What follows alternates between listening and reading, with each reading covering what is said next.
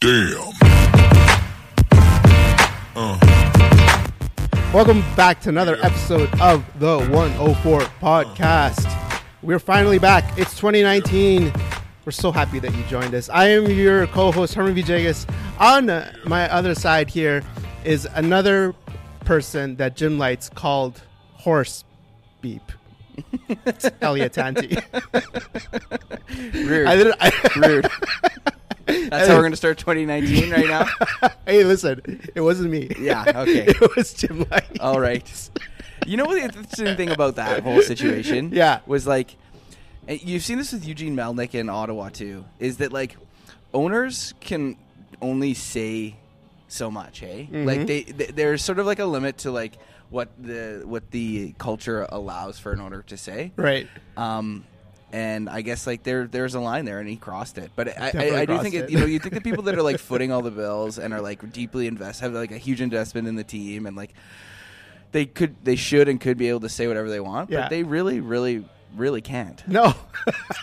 And it's a difference between us, like, the NHL and, like, the NFL, where, like, the owners are, like, the head of the organization. Oftentimes they're, like, too overly invested and too overly involved in, like, sort of day-to-day stuff. In NHL, it's sort of like, well, you're just footing the bill. It's the president of hockey operations who like, really has to really step up with that. And it's funny because I'm like, I haven't seen a whole lot when hockey, like sometimes it happens where someone just goes off the rails in hockey, and then I watch like soccer, like it happens all the time. Yeah, no, totally.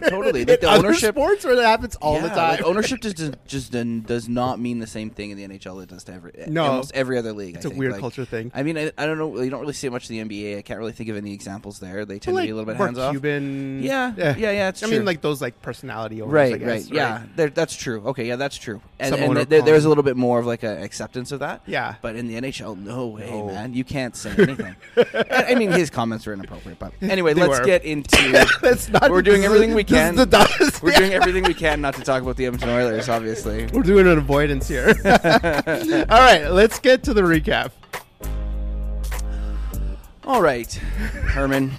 So, difficult 2-week span for the Edmonton Oilers here. Obviously, our last show was just before Christmas. We took a week off. Yeah.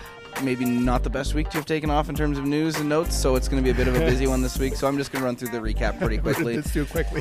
The Oilers, in a game that they were expected to win, lost 4-2 to Vancouver. Mm-hmm. In a game in which they were expected to compete, they didn't, and they lost 7-4 to San Jose. However, that was a game where the Oilers were down like 6-1. Yeah, 6-1, like 7-2. Like it was not that 7-4 is not indicative of how bad. By the way, I hate losing to Vancouver. I hate losing to Vancouver. Oh yeah, me too.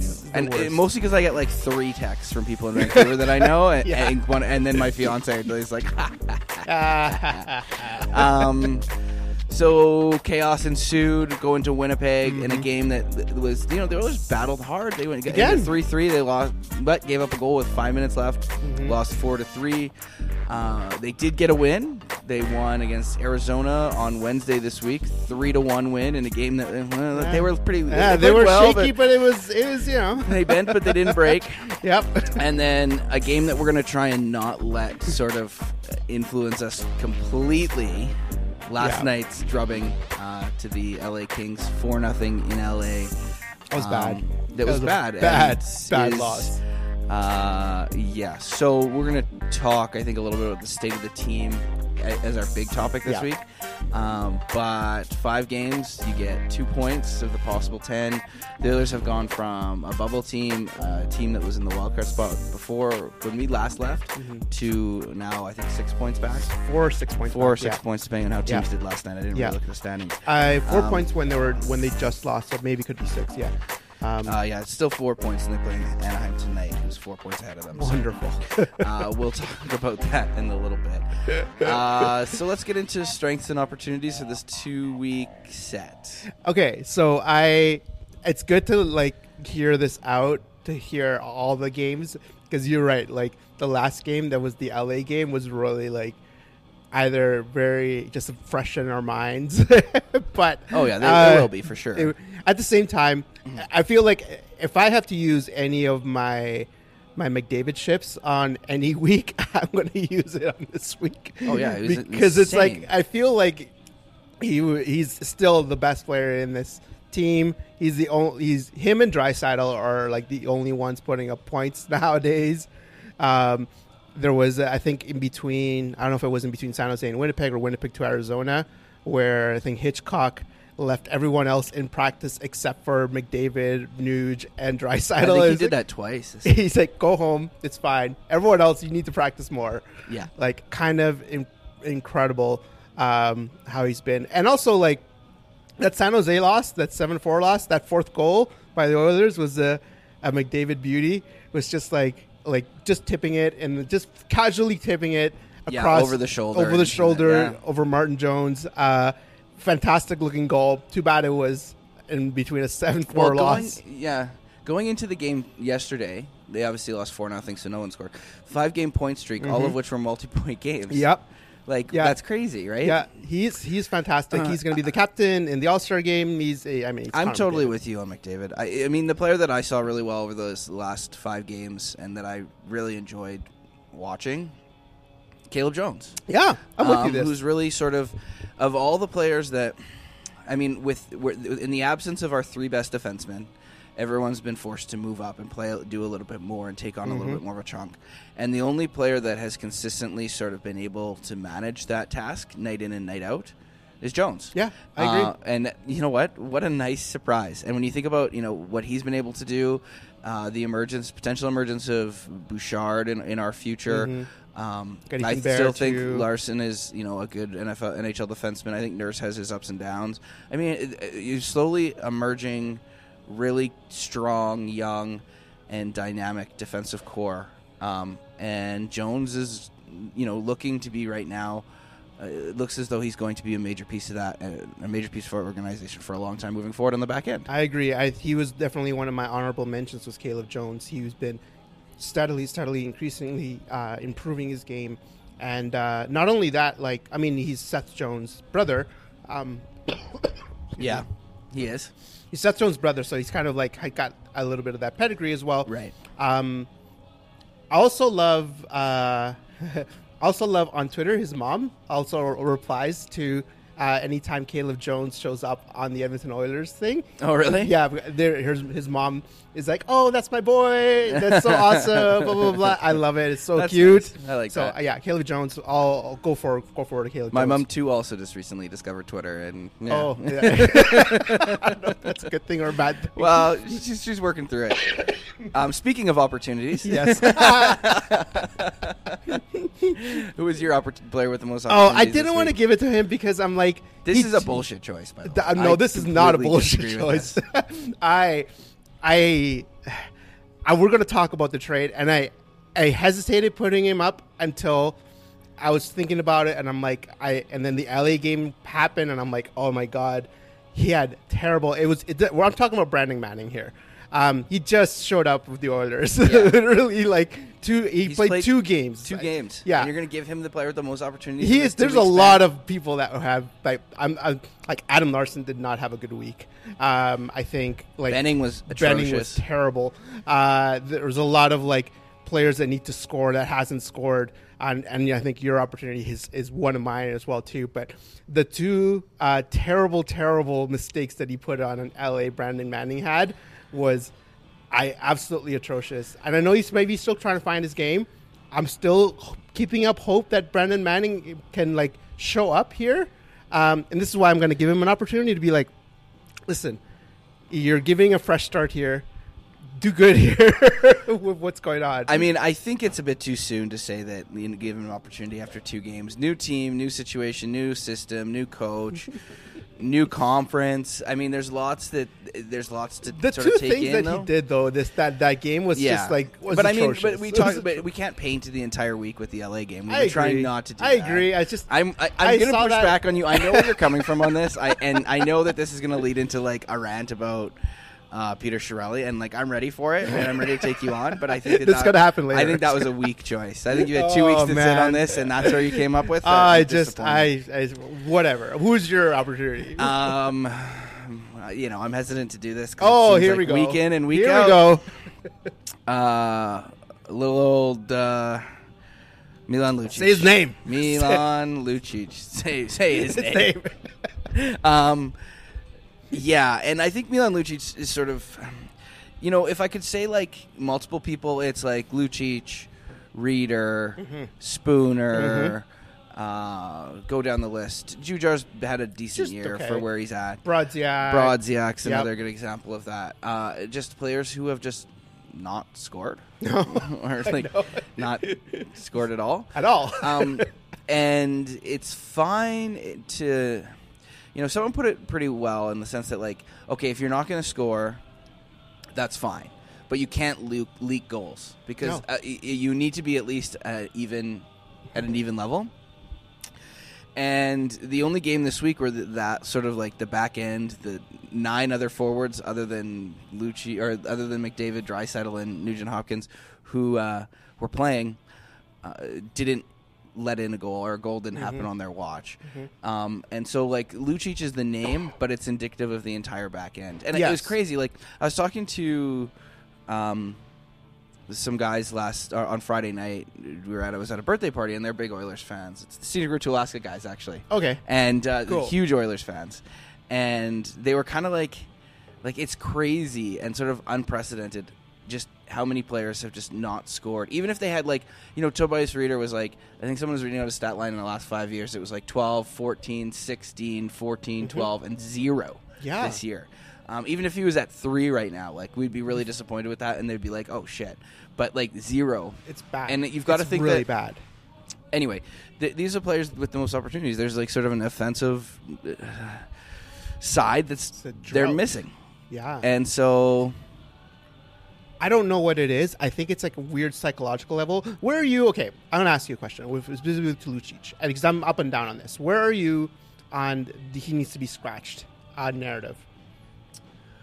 I think it's an interesting question. I know a lot of people are calling for it. Yeah.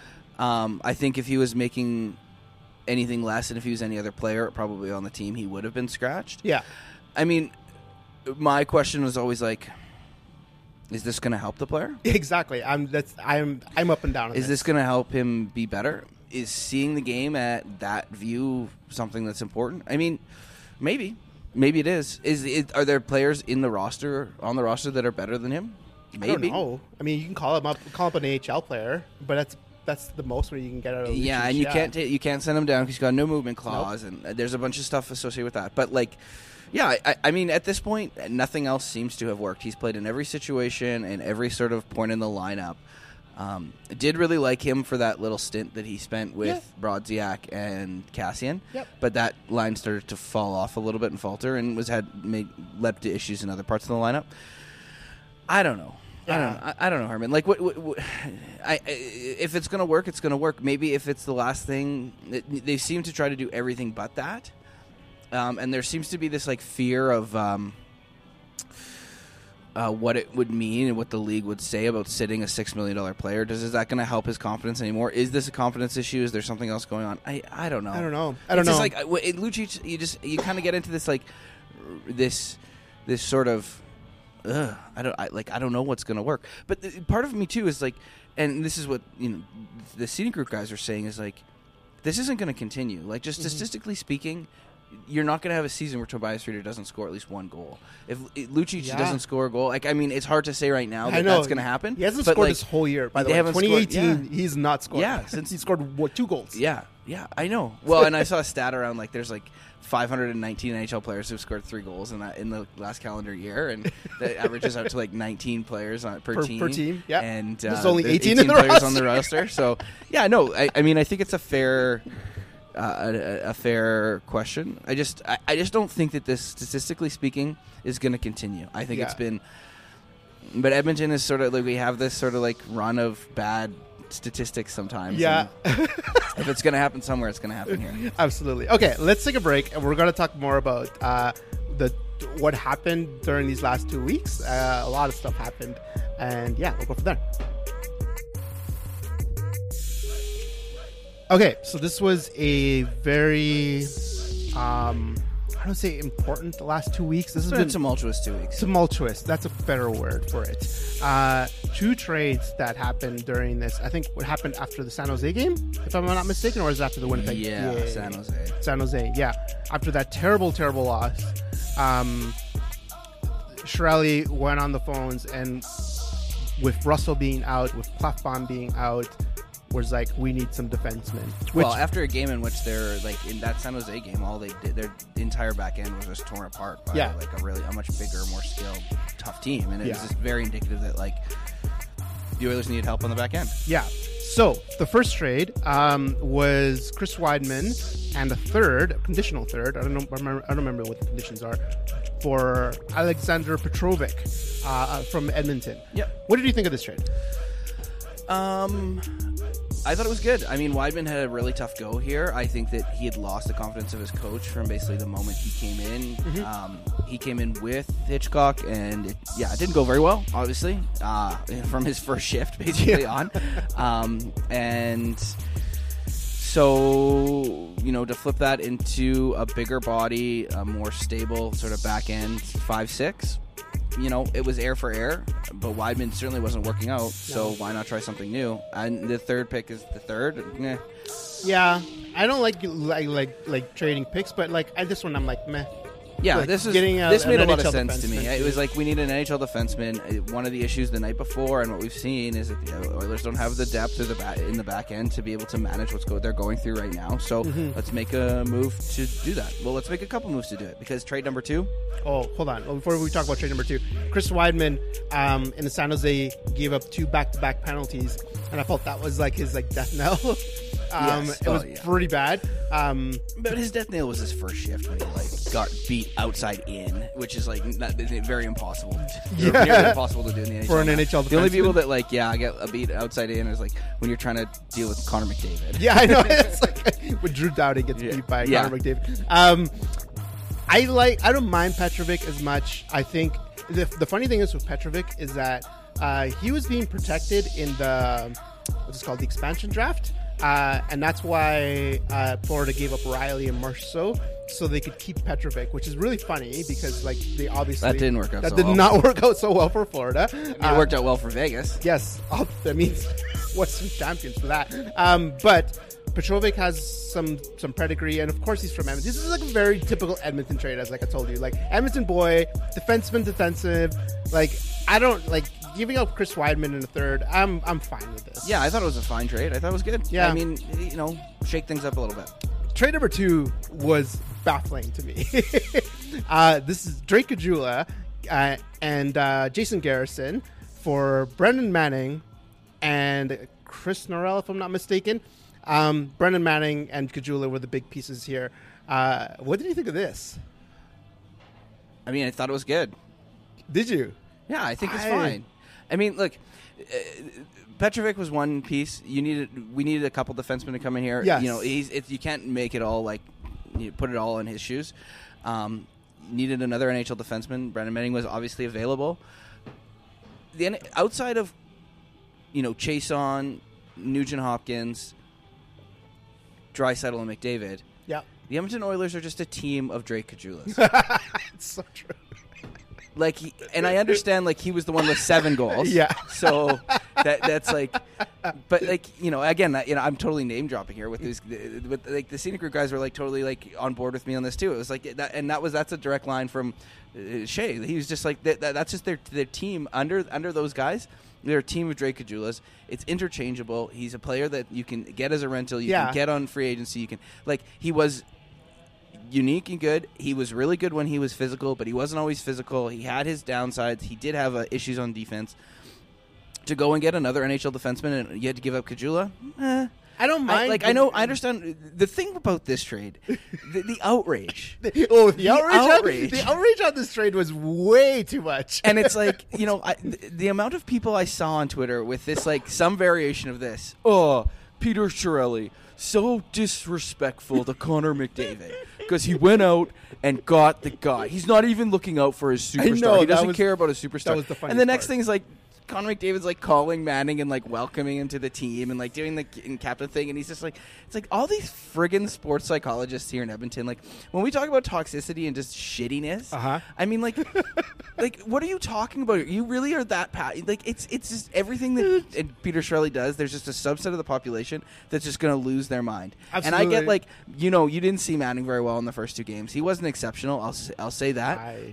But, like, it's not like Drake Caggiula was, like, a big deal. He was in a game break. You know, like, and I get, like, so then when are we going to get, like, Garrison? Oh, well, Garrison was waived, like, 2 days later. And he was not good. And Norrell, like, you know, we'll see what comes from that. But, like, you know, like, for me, it's just this hyperbole around, like, these 2 trades. And what went on this week was just so infuriating to me. And it's like everyone seems to think they know, and they just don't.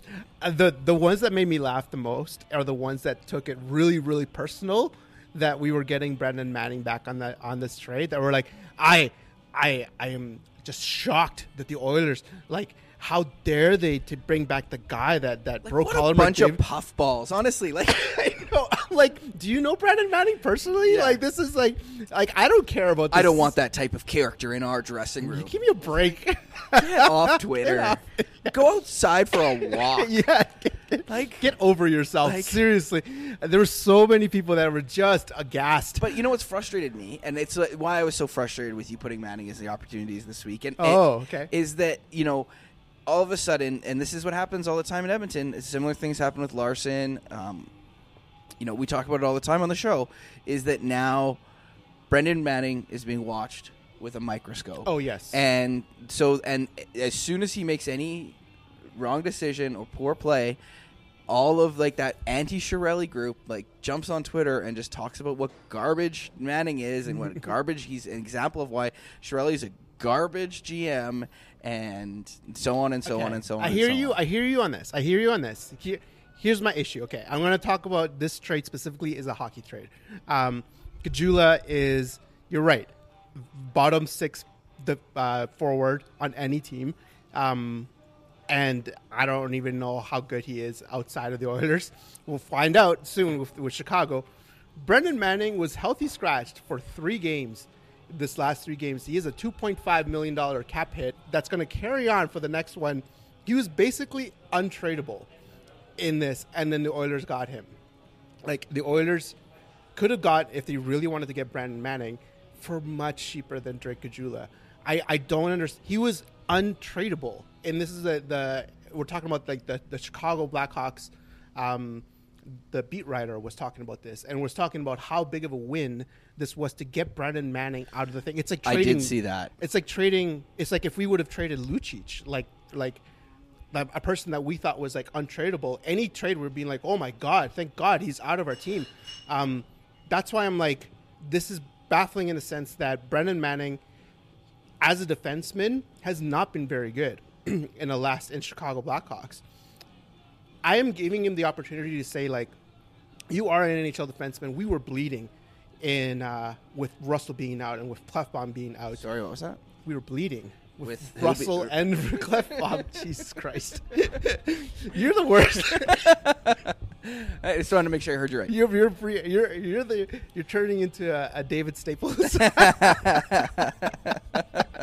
He's like, oh, the Russell haters, look. Boom.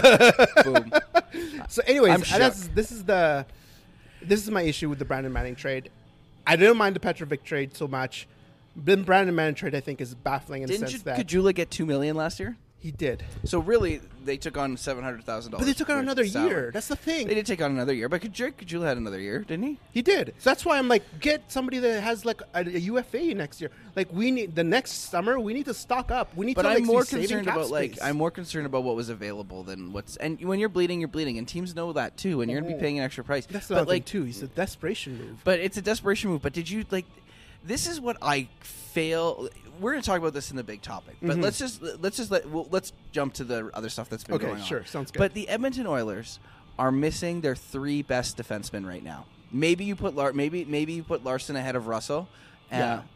But I don't think you know. So you talking about Sekera? Yeah, we're talking Sekera. Okay. The Edmonton Oilers are missing 3 of their 4 best defensemen. It doesn't matter what team Fair it enough. is, whether it was San Jose or Tampa Bay or any team in the league, if you're missing your 3 of your best 4 defensemen and you're 1-2 as a team, it's going to be a mess. And it's been a mess without Sekera for 2 years now. Mm-hmm. And the last 2.5 weeks with Oscar Klefbom and Chris Russell out, the Edmonton Oilers have been a disaster on the back end. And it was a desperation move, and I get it. But I think that we don't talk about that enough. Fair. No, and I think that's the reason why we got Brandon Manning and Petrovic. I think there's just like not enough. Anyway, we'll talk about this. Speaking of which, Russell is almost back. Russell's almost. They were expecting him. I was expecting him on Saturday. I see he didn't make the lineup there, so he's one game away. I assume maybe tonight. Maybe tonight. Maybe in Anaheim. If not, on Tuesday with San Jose. I think he's gonna. Here, I'm gonna say good things about Chris Russell right now. He is much better than Petrovic, and he's much better than Brandon Manning. He's one of our top 4 defensemen. He is, and quietly, and I say quietly because we haven't heard a whole lot about Russell, but quietly he's been having a really good year. So I think Chris Russell coming back, I hope he comes back to that same state that he was before. It's good that he's coming back because Klefbom being out for such a long time is really taking a hit, and I think Klefbom being out hurts the Oilers way more than Russell coming back. But I'm happy that Russell might come back soon.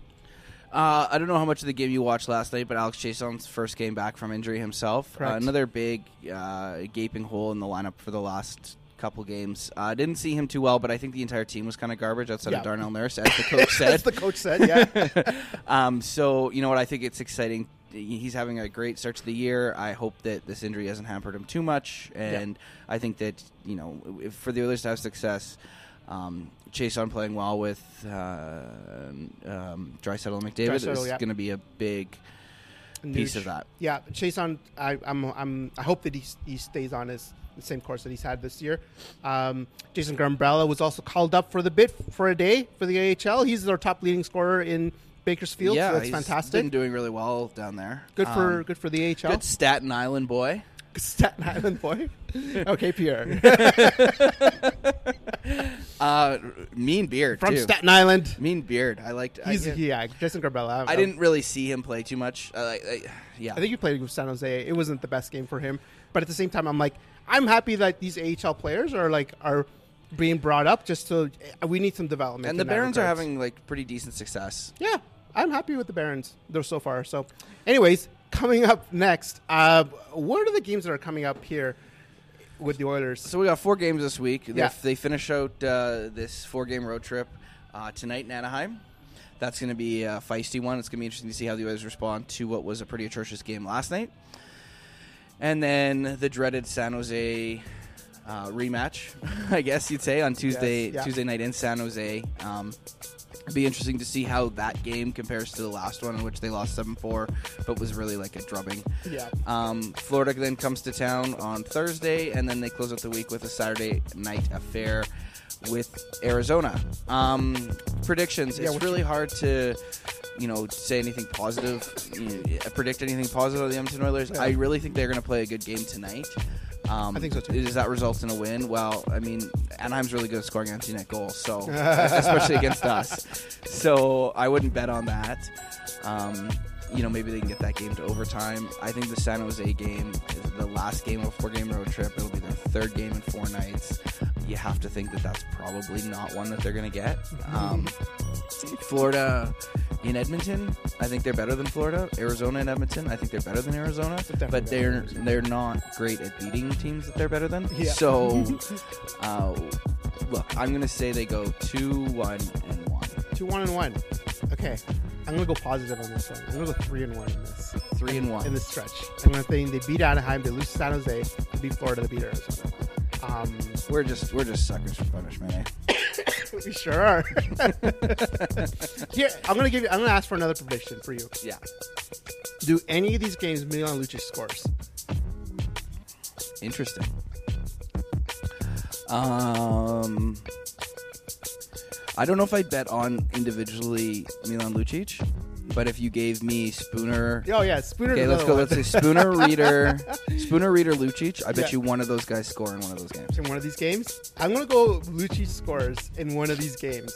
I don't know which one it is, but in one of these 4 games, I think Mia Lucic is going to score. It'd be really nice. You know what? And I think we kind of saw this in Arizona. It didn't really pan out. Or when we played Arizona this week. Yeah. 2-1 game. Net's empty. Lucic was on the ice. Yeah. And I wonder if that's not... That's a psychological. That's a Ken Hitchcock being a genius. Yeah, so good. Maybe that'd be one of them. Maybe I could see that. Yeah. All right, we're gonna take a break and we're gonna go to our big topic. We're gonna take a State of the Union. Halfway through the season, let's talk about the state of the team.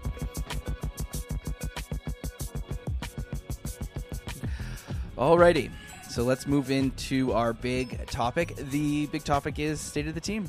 We're 41 games in now. Yeah. The Edmonton Oilers are, as of right now, 4 points out of a playoff spot. It has been a tumultuous first half of the season. We've had a coach replaced. We've had multiple trades. We've had not a lot of controversy per se, but a sort of like an ongoing stink about the team because of their lack of success. Right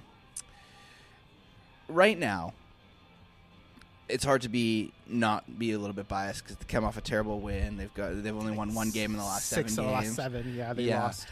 But if I told you at the beginning of the season, halfway through, the Edmonton Oilers would be 4 points out of a playoff spot, what would you have said? I probably would have said that this is exactly where this team would be. I always thought that they were a bubble team. Like, even at the start of the season, I'm like, they're a bubble team. They're not. If I was going to be like a 4 points into the playoffs or 4 points out of the playoffs, I would have been like, yeah, that's where the Oilers are. Like, I get I get a little bit jealous, and this is going to be stupid for me to say. I get a little bit jealous about teams like Toronto. I get a little bit jealous about teams like Calgary, in the sense that these teams are flying, and I feel like this is where the Oilers should have been. Like we were talking like 3 years ago. And it annoys me that we're not there. You know what I mean? Yeah. I mean, I guess I could say I would say that too. You'd expect, especially if you had like the other thing too is the drop off on this team, right? Because if I told you like Connor McDavid was trending towards 125 points, Leon Draisaitl was trending towards like 103 points. Yeah. Nugent Hopkins was at a point a game player. That's where you'd expect the Edmonton Oilers to be. Yeah, absolutely. But the drop-off from that group down is huge and is incredibly telling and speaks to, I guess, why the team is where it's at. I mean, I think there seems to be this, like, Edmonton Oilers fans are always in panic mode. And I think it has to do with, like, 10 years of PTSD with this team. 100%. And I totally get it. But I think that what I've started to see more so this year than ever is just how disproportionate the outrage is to the actual result of the team. And I think we always thought we were going to be going into the season. I knew we were going to be a bubble team. Mm-hmm. I think, we're 3-2-1 point out of the playoff spot with 15 games to go. Yeah. I'm totally fine with that. That's probably exactly where we need to be as a team. That'd be great. You make a run, we get into the playoffs, anything happens from there. Yeah. And that's sort of where we're at right now. Yeah. But this, like, the level of outrage, especially in the last 2 weeks, and I know I'm sort of like overlaying on top of the craziness about the trades, and sort of like letting that speak to like the entire fan base and the fanaticism of our fan base is just so I think disproportionately bad. Bad. I think Ken Hitchcock coming in and the success the team has had with him, I mean, not recently, but certainly right off the bat, was really telling. It seemed like the team was really getting into a good place, and then they were cut down by some very serious injuries. And if there's one place where the Edmonton Oilers are not deep, it's on the back end. A lot of their best defensemen, the defensemen that are going to be the best in the team in the next 3 years, or in the future of this team, are quite young right now. So they can't really plug those holes yet. And this is something that's not said enough. And I know I've said it earlier in this episode, but I've been reiterating this to people. 3 of our best 4 defensemen are hurt. Yep. Sekera's hurt, Klefbom is hurt, and Russell is hurt. And you've seen the impact that has had on the team. We get Russell back. Hopefully we get Sekera and Klefbom back in the next little bit. but that has had a significant impact on this team, and it speaks to the slide of the organization in the last little bit, and it doesn't get enough play. Instead, it's like fire Chiarelli and like burn it down, and the team's garbage. And it's like, this isn't. If you told me I would have killed last year to be in this position in January when we were starting the podcast. Remember, we were talking about how the Oilers would have to win 10 of 12 to even have a chance of being close to in the playoffs last year at this time. And you know what? They go into Anaheim tonight. They beat Anaheim, and they're only 1 point back of Anaheim with a game in hand for the playoff spot.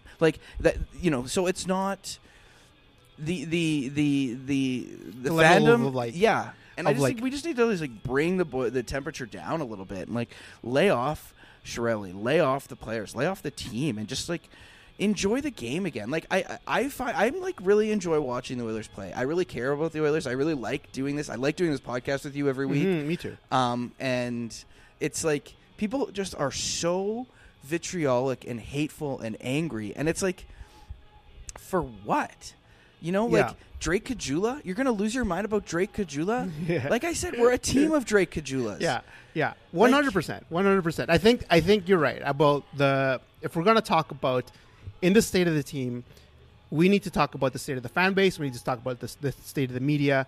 The way that this team gets talked about is ridiculous because people start taking sides, and it's really indicative as to what sides people are on. I can definitely say I'm not the biggest fan of Peter Chiarelli, but at the same time, the level of outrage over the Brandon Manning trade was just way beyond. I was just this is enough. We're talking about a third line forward for a fourth line defenseman. Give it a break. This is a nothing trade. It's a top 9 for a top 6. Get out of here. This is not something to get over outraged around. I totally get people getting upset, and rightly so, about the Reinhart trade, about the Hall trade, and about the Everley trade. Those are big trades. But to get upset over the Caggiula trade, to get upset over the Ryan Spooner trade, which is whatever. I get it. At the same time, I'm that's enough. That's enough. And the piling on over what happened last year over Russell, what happened over Lucic, and I think as a podcast for ourselves, we've been pretty decent at being this person people have piled on for them, but there's a reason why this person's not playing well. At the same time, we can see some value in this. I don't know. The Oilers are in a bad spot, but they can be out of this bad spot pretty quickly. You know what I mean? With a couple of good moves here and there, we can be in a good competitive position. I'm totally with you on that. And I actually don't even think the team, as the roster sits right now, is that bad. I think we've had a lot of players underperform.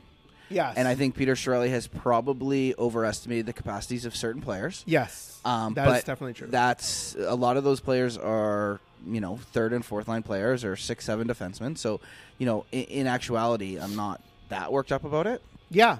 What I will say, and so I think, you get Oscar Klefbom back, who's really finding his game under Ken Hitchcock. Yes. You get Chris so Russell back playing, appropriate amount of minutes, which automatically resets Darnell Nurse with his partner, who he plays really well with.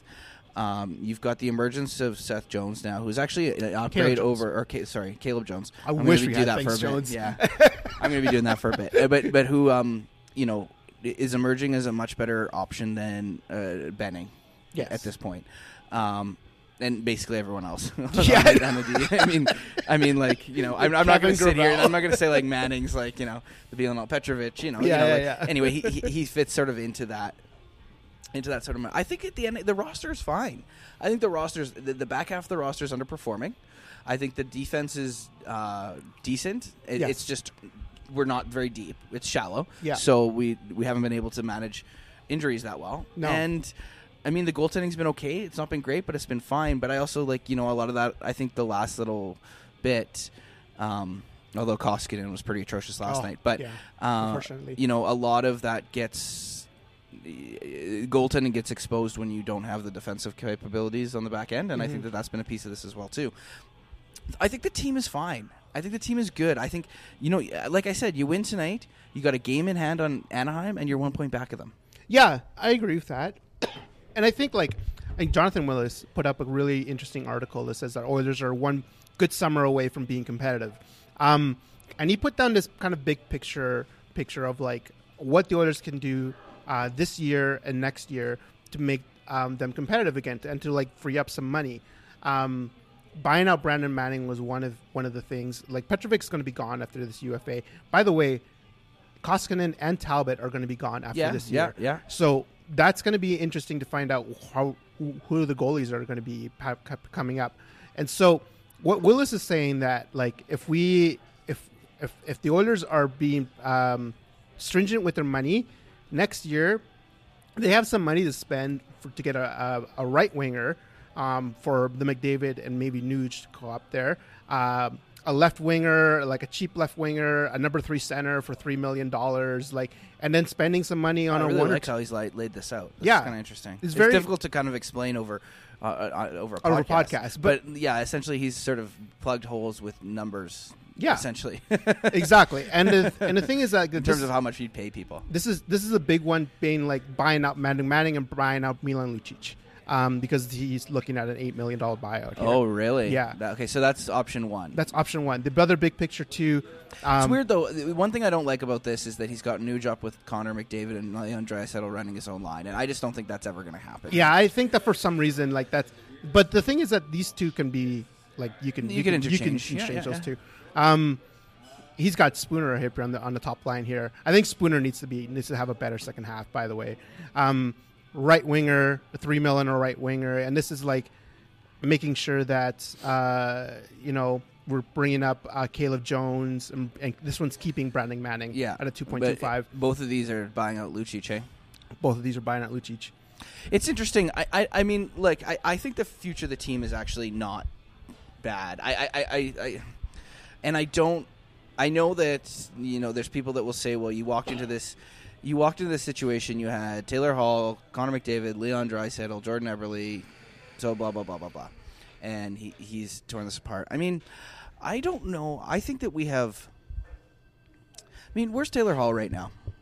He's in New Jersey. What's he doing in New Jersey? I don't know. Let me find out. He's on the IR, which is what we knew Taylor Hall to be as a player, right? Because of the style that he plays. And he's an exceptional player. Okay. He is. He won league MVP last year, and rightfully so. He had an outstanding year. But 37 points in 33 games this year. Yeah, absolutely. Absolutely. He's a great player. Yeah. He's on IR. Yes, okay. All right? And that's what we came to understand Taylor Hall to be, is that he was a great player, but his style was problematic. Right. I think Adam Larsson has improved the Edmonton Oilers more than Taylor Hall. Oh, man. Okay. That's debatable. We don't have to fight that. Yes. Where's Jordan Eberle? Oh, Jordan Eberle and the Islanders. Islanders are playing well. It's amazing how Jordan Eberle's stock has seemed to fall in the absence of Tavares. Let's see here. 18 points in 36 games. Which is sort of what we knew Jordan Eberle to be. Yeah. He's better than Spooner. Yes. He's better than Strome. 100%. 100%. But let's not overvalue this. Like, let's not make this into a bigger thing than these things into a bigger thing than they need to be. I think that I understand the frustration around the team and around Chiarelli, but these trades and these moves are so overblown. It's as though we've cut off our arm, to do something, and I don't know that that's necessarily the case. I mean, Larsson has been a very important piece for this team for 3 years. Yeah, he has. I think the problem that I have with those trades, specifically those two trades, is that the amount of desperate, and I think that's what I see with Chiarelli, is that he moves in a place of desperation, and then he undervalues, like Taylor Hall. I don't mind that we traded Taylor Hall. I do mind the return. Like, Adam Larsson is a good player, but like, get Adam Larsson in a pick. Yeah, like, I know everyone always wants a pick, right? Like, get someone else. I'm with that. I'm with that. I just, my point here was not to like get into a debate about these two trades, because you and I come from different places on it, but we largely like end up in the same place, which is they're not as bad as everyone makes them out to be, but they still weren't exactly great for the team. No, same thing with Everly. But I feel like the team's roster is actually he hasn't destroyed the roster. I think that he's created a really interesting dynamic. I think he's really strengthened the back end. I think Lucic has been a disaster. Lucic has been a disaster, and he owns that. And yeah, absolutely. I think the Griffin Reinhart trade, people lose their mind about that. That was a big problem. That was a big mistake. Yeah, sure. But really, he was in the team for 3 weeks, and he was relying on who? An old scouting group that had made a mess of it, and he's completely gutted that entire part of the organization. And look who they've drafted in the recent years, and the success that those players are having. Have been good. Jones being one of them, right? Yes, I'm just saying. What I'm saying is with Chiarelli, the biggest problems with Chiarelli is that his asset management has been an issue. The Reinhart trade is the biggest problem that I have. The two biggest problems that the Chiarelli has done is the Reinhart trade and the Lucic. But I don't know. I think he gets disproportionately blamed for the Reinhart trade. Maybe. I mean, but he was at the end of the day. He's the GM. It's his final say. Absolutely, he was relying on a group of scouts that were atrocious and had been atrocious for. Were a big part of why the Edmonton Oilers have been so bad for as long. Yeah. And this was sort of. They had a disproportionate love for Griffin Reinhart. It ended up not working out. Yeah. And that's fine. That was the last time that I felt as though that old scouting group really had anything to say about the future of the Edmonton Oilers. Yeah. Let's also not forget that was the same draft where he picked up Cam Talbot. He did. For basically nothing. That's the thing. The Cam Talbot trade happened that year. The Cassian trade happened that same year. There were some really good trades. Patrick Maroon? The Maroon trade happened that year, yeah. On the deadline? So on the deadline, yeah. Anyway, we're getting into this. This is turning into a debate about Peter Chiarelli. Chiarelli's thing again. And this is always the thing. But I think as a team, I'm really they're exactly where I thought they were going to be. Would I like them to be in the playoffs or 4 points in the playoffs instead of 4 points out? Of course. But where I thought they were going to be versus where they are right now at the halfway point, I'm actually pretty fine with it. Yeah. I think the roster, I'd be surprised if at this point, if you told me they were 4 points out and you told me McClellan was also not the coach, I don't think I would have believed you. I think if you told me if you showed me the roster, I would have been very surprised because it's been such a big change. Lots of change. From they're the most active trade team in this, and just who they've had to call up, and if you told me that they had lost Chris Russell, Oscar Klefbom, and Sekera still hadn't come back, and they were at this point, I would have been very pleased. I maybe wouldn't even have believed you. So I think that something's been lost in perspective here, and I think it's actually this should be a positive show. This should be a positive topic. Agree. So if we want to talk about positive, we want to talk about let's not look so much so in the past. Let's look in the future. What do you see for the Oilers at the end of the season? It's a great question. I think that they will. Russell coming back is going to be huge, but I think they'll continue to struggle for the next little bit. I think if we get 500 for the next 2 weeks, I'd be really pleased. Do you think this is a playoff team? Yes. Yeah, I do. Yeah. I think when you get Oscar Klefbom back, Russell back playing, Sekera, we'll see what happens with him. There's lots of people who don't think. I don't want to put too much stake. I don't want to put too much stock into what Sekera is going to bring to the team because I think this is a career-ending injury. if I'm going to make a prediction, I don't think Sekera's. I was talking to those guys on Friday said the same thing. Yeah. And so I wouldn't bet a lot on Sekera, but.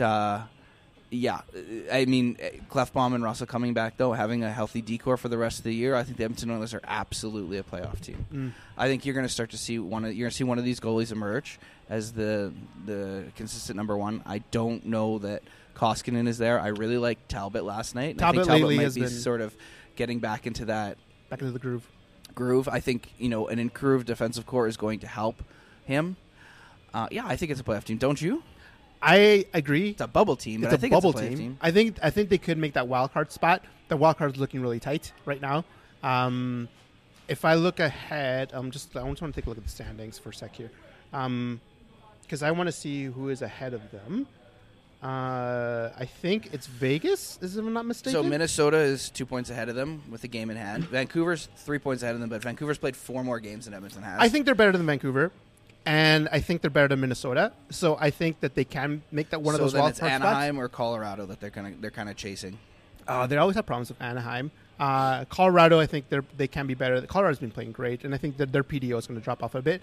At the same time, I think they're a bubble team. I think they're going to make the playoffs. They are not going to go a whole lot interesting with this. Here's my bold predictions for this team.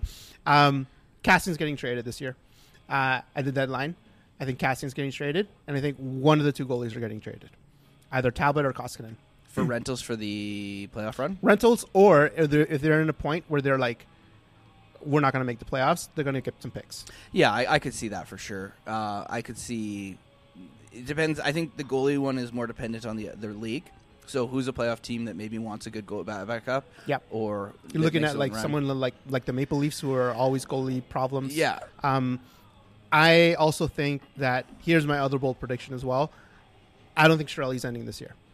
I think he's gonna be fired, and I don't know what's going to be the state of that team afterwards. And it's not something that I'm hoping or like wishing on something like this. So you think in the offseason Chiarelli's going to lose his job? No, I think in between the season. You think Chiarelli's going to lose? Oh, you think so? I mean, so. It's so rare for GMs to be fired mid-season. It is, but it's happened this season, and that was Philadelphia though. Philadelphia's crazy.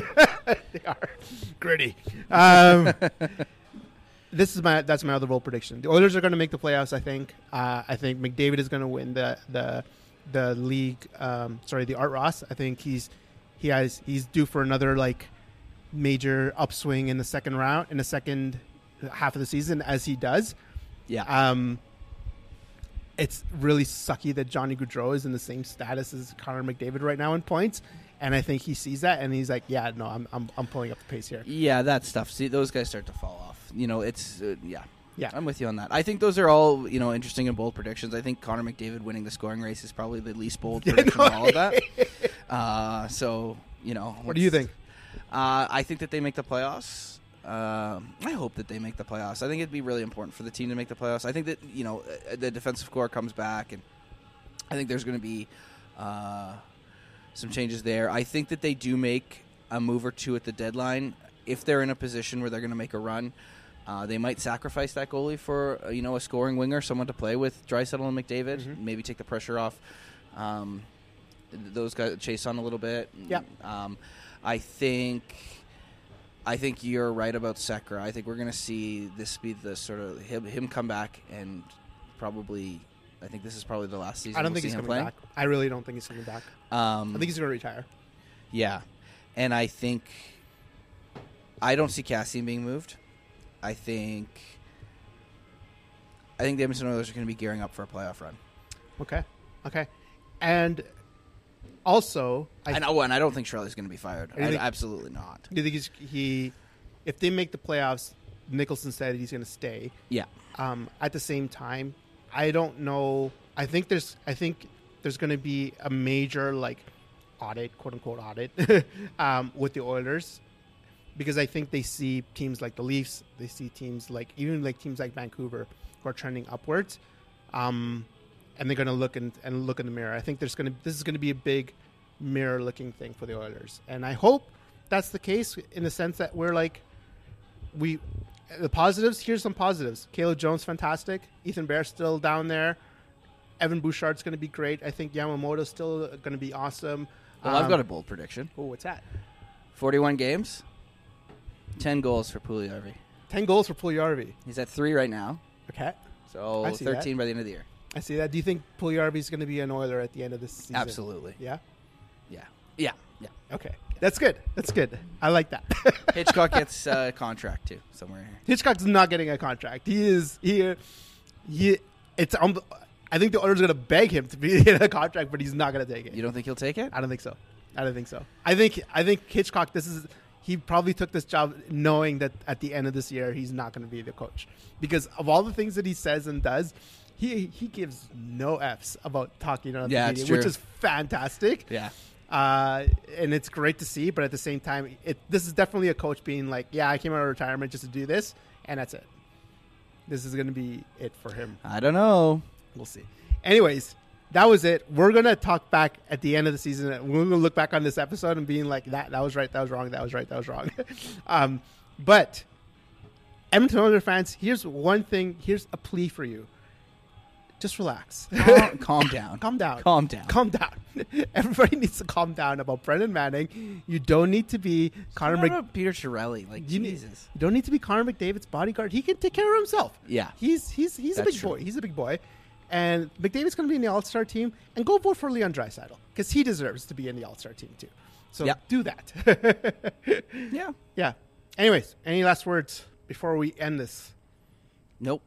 I think I said everything I had to say. That was 2 weeks of pent-up anger right there. It sure was. This is just cathartic. Felt good. As good. this show always does feel good. That's fantastic. All right, everybody. So if please catch us on anywhere you have your awesome podcast, Apple Podcasts, Google Play, Spotify, wherever. And you can check out the 104 podcast on Twitter at 1OPO4 and then POD. And you can find Elliott at Dante, YEG. And you can find Herman at German, not German. Send me all your fantastic takes, and so I can ignore that. Have a great week, everyone. We'll see you next time on the 104 podcast.